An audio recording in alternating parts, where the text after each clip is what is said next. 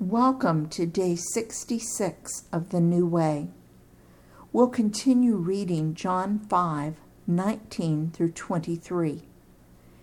Jesus gave them this answer: "Very truly I tell you, the Son can do nothing by himself. He can do only what he sees his Father doing, because whatever the Father does, the Son also does. For the Father loves the Son and shows him all he does. Yes, and he will show him even greater works than these, so that you will be amazed. For just as the Father raises the dead and gives them life, even so the Son gives life to whom he is pleased to give it. Moreover, the Father judges no one, but has entrusted all judgment to the Son, that all may honor the Son just as they honor the Father. Whoever does not honor the Son does not honor the Father who sent him." Remember the concentric circle model of Jesus? We talked about it earlier.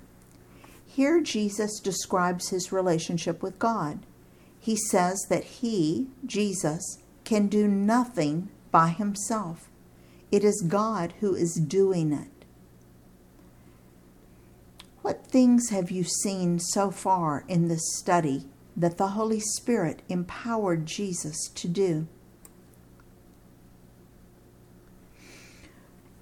Some that I thought of were he knew what people were thinking. He healed. He did other miracles like healing and making wine. He taught with great wisdom. He was guided and shown what direction to go. John 5:21 says that Jesus raised the dead through God's power. I'll read John 5:21 again and notice the last phrase. What does it say? For just as the Father raises the dead and gives them life, even so the Son gives life to whom he is pleased to give it. I believe that Jesus is saying that he gives living water, eternal life, forgiveness, himself, to whomever he wishes.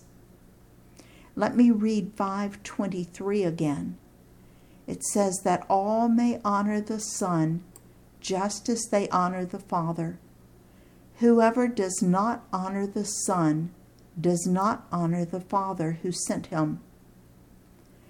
John 5:23 states that if you love God and really want to obey him, then you must obey Jesus, because God sent him. There's no way to separate the two from each other. Growing up, I hated it when my brothers would tell me what to do. But if they said, "Mother told me to tell you," or "Daddy told me to tell you," I knew better than to disregard their words. Why? Because if they were telling the truth, and that was debatable, I wanted to stay in compliance with my parents' wishes, because I loved them and wanted to obey them. Let's continue with John 5:24 through 27. Very truly I tell you, whoever hears my word and believes him who sent me has eternal life and will not be judged, but has crossed over from death to life. Very truly I tell you, a time is coming and has now come when the dead will hear the voice of the Son of God, and those who hear will live. For as the Father has life in himself, so he has granted the Son also to have life in himself. And he has given him authority to judge, because he is the Son of Man. Jesus is talking about spiritual life here, not physical life. Once you invite Jesus to fill your inner core, you begin your new life immediately, and you are assured that this life will continue for all eternity, forever without an end.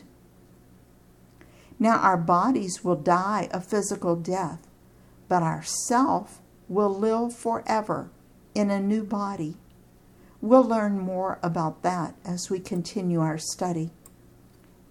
So in actuality, the very minute you ask Jesus to come into your empty core, your eternal life begins, and it has no end. Cool, huh?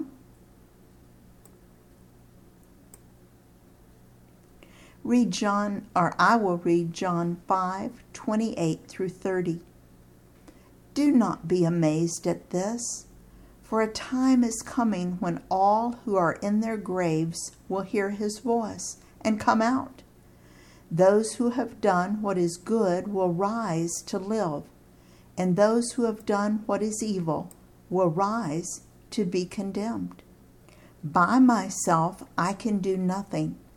I judge only as I hear, and my judgment is just, for I seek not to please myself, but him who sent me. Jesus reminds his audience that there will be a judgment even for those who died before he came. Jesus here again referred to himself as the circle filled with God's Holy Spirit. He states, by myself, I can do nothing. Maybe a better picture than the concentric circles is the picture of a hand inside a glove. The glove is like our physical body. The hand represents God's Holy Spirit inside of the glove. How much can the glove do without the hand? Jesus said that he seeks not to please himself, but to please the one who sent him. Looking back over the past 24 hours, who did you seek to please? In his service, Dale.